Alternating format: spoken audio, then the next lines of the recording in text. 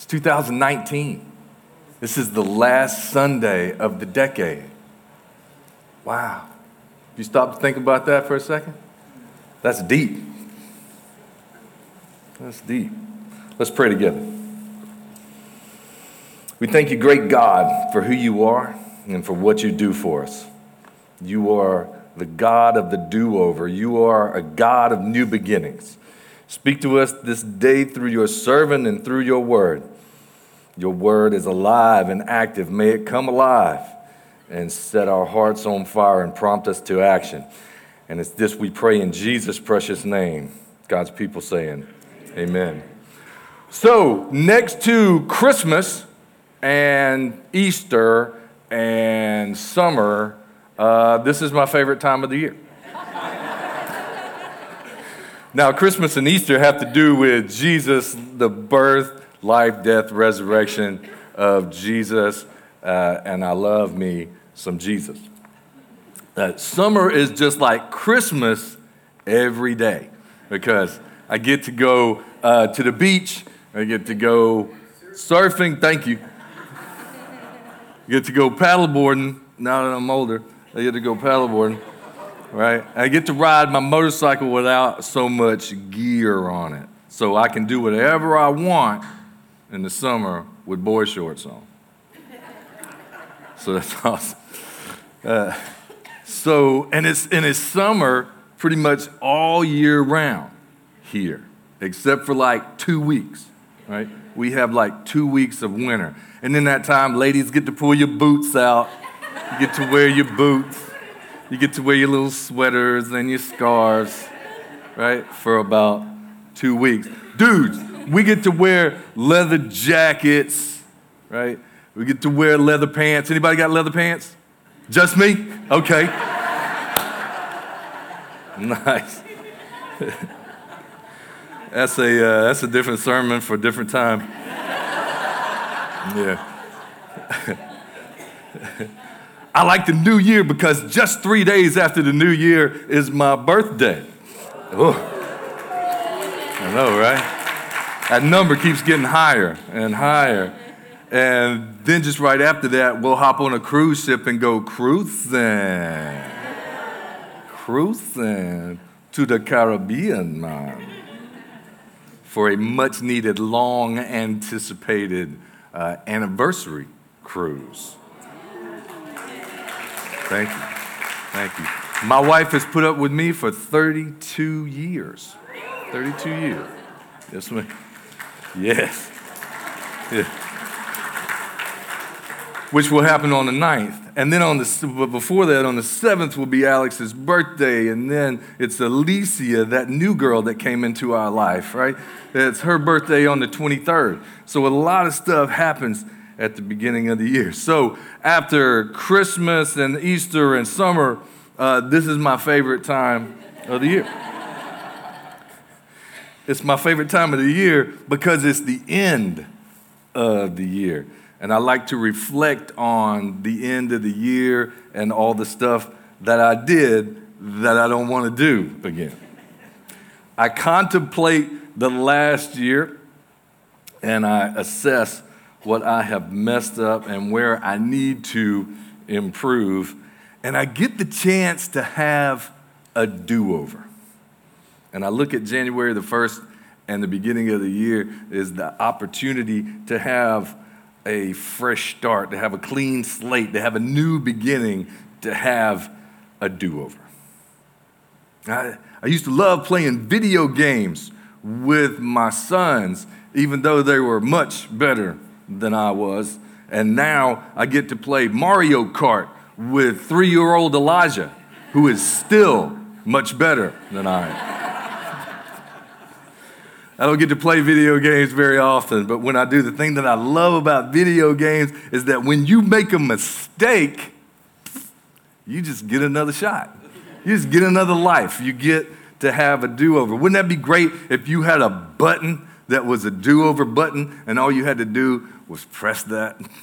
That'd be great, wouldn't it? How about resolutions? Anybody made any resolutions for the new year? Nobody? Yeah. I know you have. Yeah. I have learned in my almost 54 years not to make resolutions. I have learned from experience that if I don't break them, or if I don't make them, I don't break them, right? There you go. Instead, I ask God to help me have a do-over and do better the things that I messed up in the last year. I don't make a resolution to do it. I ask him for and rely on his strength and his focus to do it. But sometimes I just let things that I messed up drag me down. And it leaves me feeling dry. Does anybody suffer from that? You messed up and you think that that's it, and it just leaves you feeling dry. And you look around and all you see is desert. And you ask God, Lord, how did I get here? And how do I get out of here? I am so dry. My soul is just dry. And I feel like I'm going to shrivel up and blow away. And I love the Isaiah scripture that Miss Charlotte read. Isaiah 43, 18 and 19. Forget the former things. Do not dwell on the past. Behold, I am doing a new thing. Now it springs up. Do you not perceive it? I am making a way in the wilderness and streams in the wasteland. May God add a blessing to the reading and the hearing of his holy word. Now, the context of this scripture was written to the Israelites and how God was going to make a way for them to return to their land. They were going to have to cross a desert, and there was not enough water. And God was going to provide for them so that they could have a do-over. Now, we can apply that to our lives today. And Isaiah brings this message to us from God. It's in quotation marks in your Bible because it's from the lips of the great I am, from Yahweh, from Jehovah. And before we can move on and have a do-over in our lives, we have to forget the former things. We have to forget the things of the past. And of course, you want to forget the things of the past that were bad, right? You want to forget all about that. You want to forget about the things that make you cringe when you think about it. Oh, God, I can't believe that I said that. I can't believe that I did that. And we have to ask for forgiveness for the wrong that we have caused. And we have to give forgiveness for the things done to us. And we also have to forget the good things that God has done. Did he just say that? Did he say we have to forget the good things that God has done? But before you start throwing stuff at me, and before you start walking out the door, let me explain myself. Now, God is not telling you to just forget all the good stuff that he has done. He is telling you to have a relative forgetting.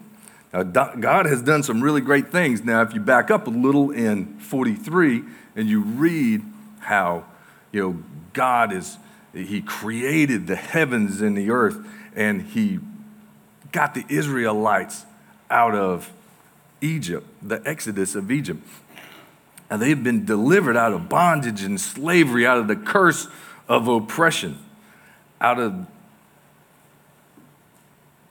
the control of the Egyptians. And God has changed the mind of a Pharaoh. And he has opened up the Red Sea.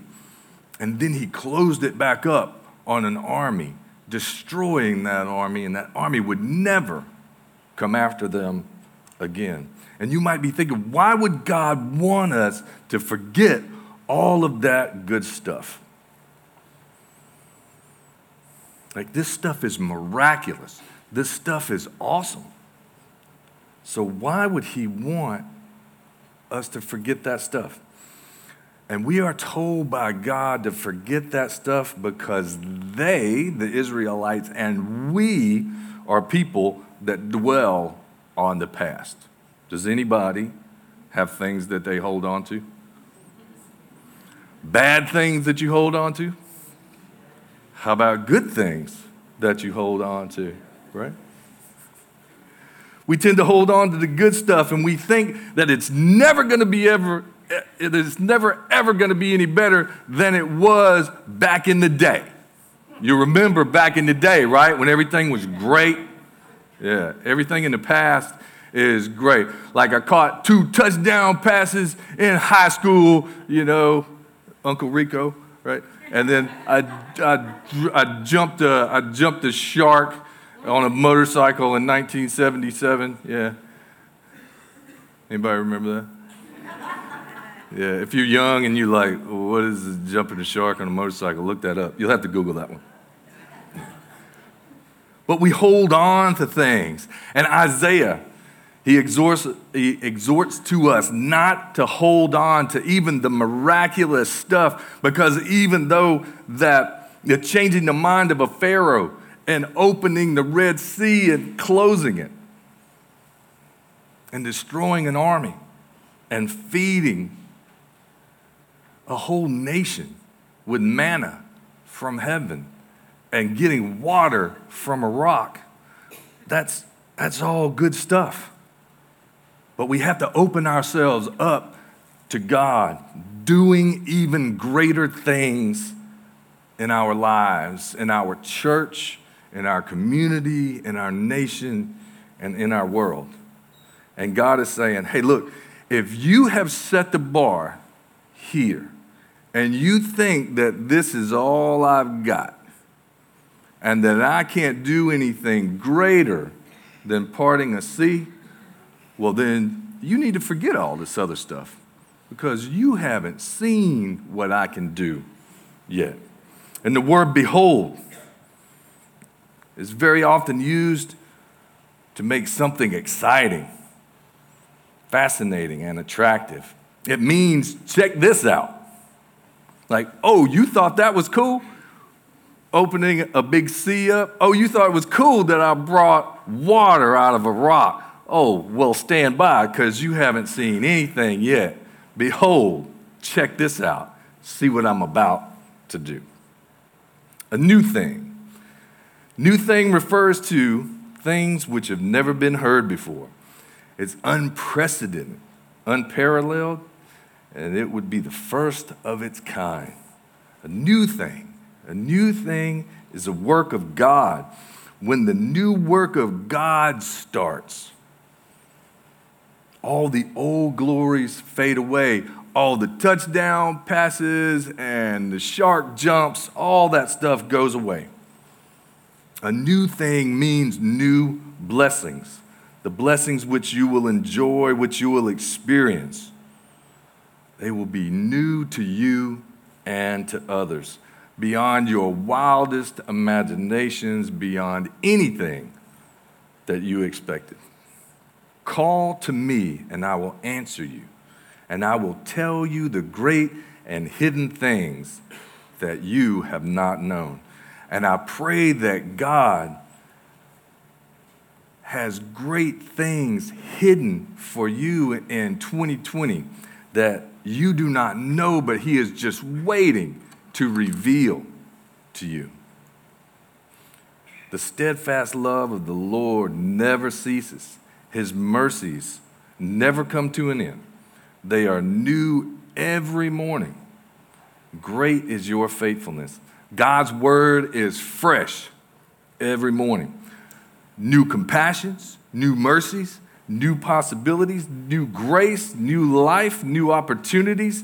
Even the cells of your body regenerate every day. That's good stuff. Look at your neighbor and say, you get better looking every day.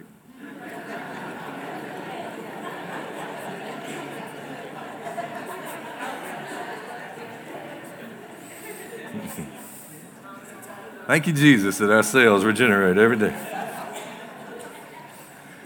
This coming year, have a do-over. Give room for God to work a new thing in your life. And sometimes we get ahead of ourselves, though, right? We get ahead of God, and we make our own plans. But this year, I'm not going to give God my plans. I'm not going to give him stuff for him to approve. I'm going to hand him a blank sheet, and I'm going to ask him to write his plans and his purposes and his destiny for my life. And I would encourage you to do the same thing. In other words, I need to let go, and I need to let God. I need to stop my agenda and make my agenda Christ's agenda. In a word, I need to surrender. And as a church, we need to surrender as well. Simple, complete surrender to Jesus will bring greater changes in the future course of your life. And he will change your life. If you seek after him and you really want change, he will change your life.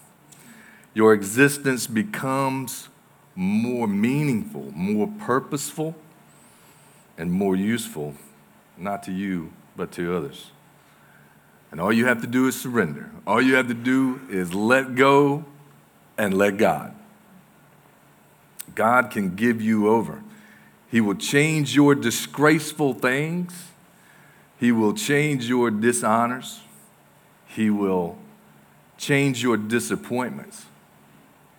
He changes your thinking about yourself and about your skills and talents and your potentials. In Romans 12:2, do not conform to the pattern of this world, but be transformed by the renewing of your mind. Then you will be able to test and approve what God's will is, his good and pleasing will. What we have to do to have a do-over is we have to stop our stinking thinking. I'm pretty sure I stole that from somebody, but I'm not real sure I stole that from. Stop believing what the world thinks you are and start listening to and believing the one who knows who you are. We have to believe that God is going to do something great in our lives, something greater than he has ever done before. He is going to write us a new plan. He is going to be able to give us a new life better than we can imagine. But, there's that but. But we have to believe that he can. If you don't believe that God can do any more than this, if you don't believe he can go here,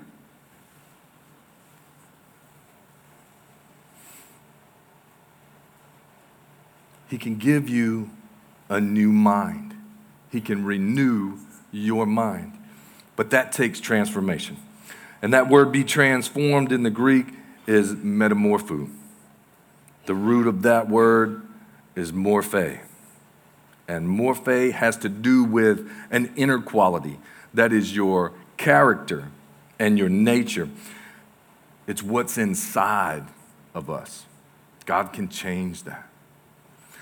Metamorphe is the word used to describe what God's nature is like in the person of Jesus Christ. Jesus said, if you have seen me, you have seen the Father. It's very different from the word schema, a word that means fashion. And this is what is on the outside of us. We can go to work every day in work clothes, and then we come home and we can change into evening wear and go out. That change is an outside change. It's a superficial change.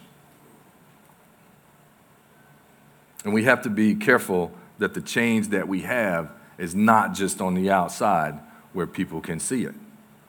That needs to be a morphe. We have to be morphe, transformed on the inside.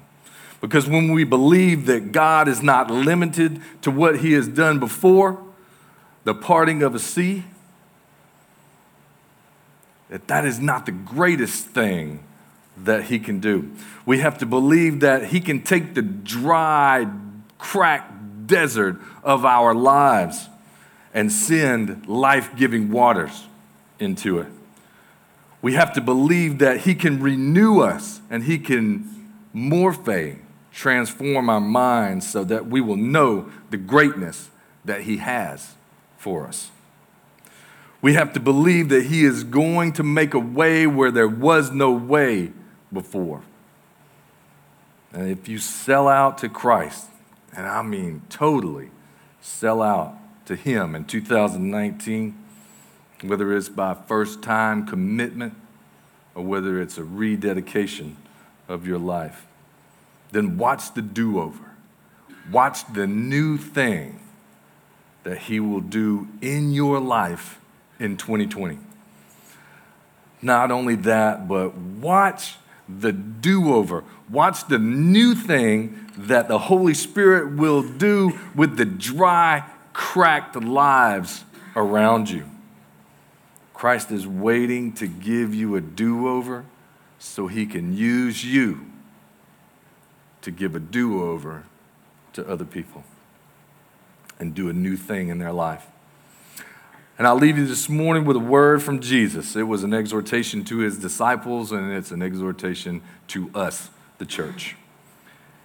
He said, "Very truly, I tell you, whoever believes in me will do the works I have been doing, and they will do even greater things than these, because I'm going to the Father." Go in 2020, and be great for Jesus. To God be the glory. Amen.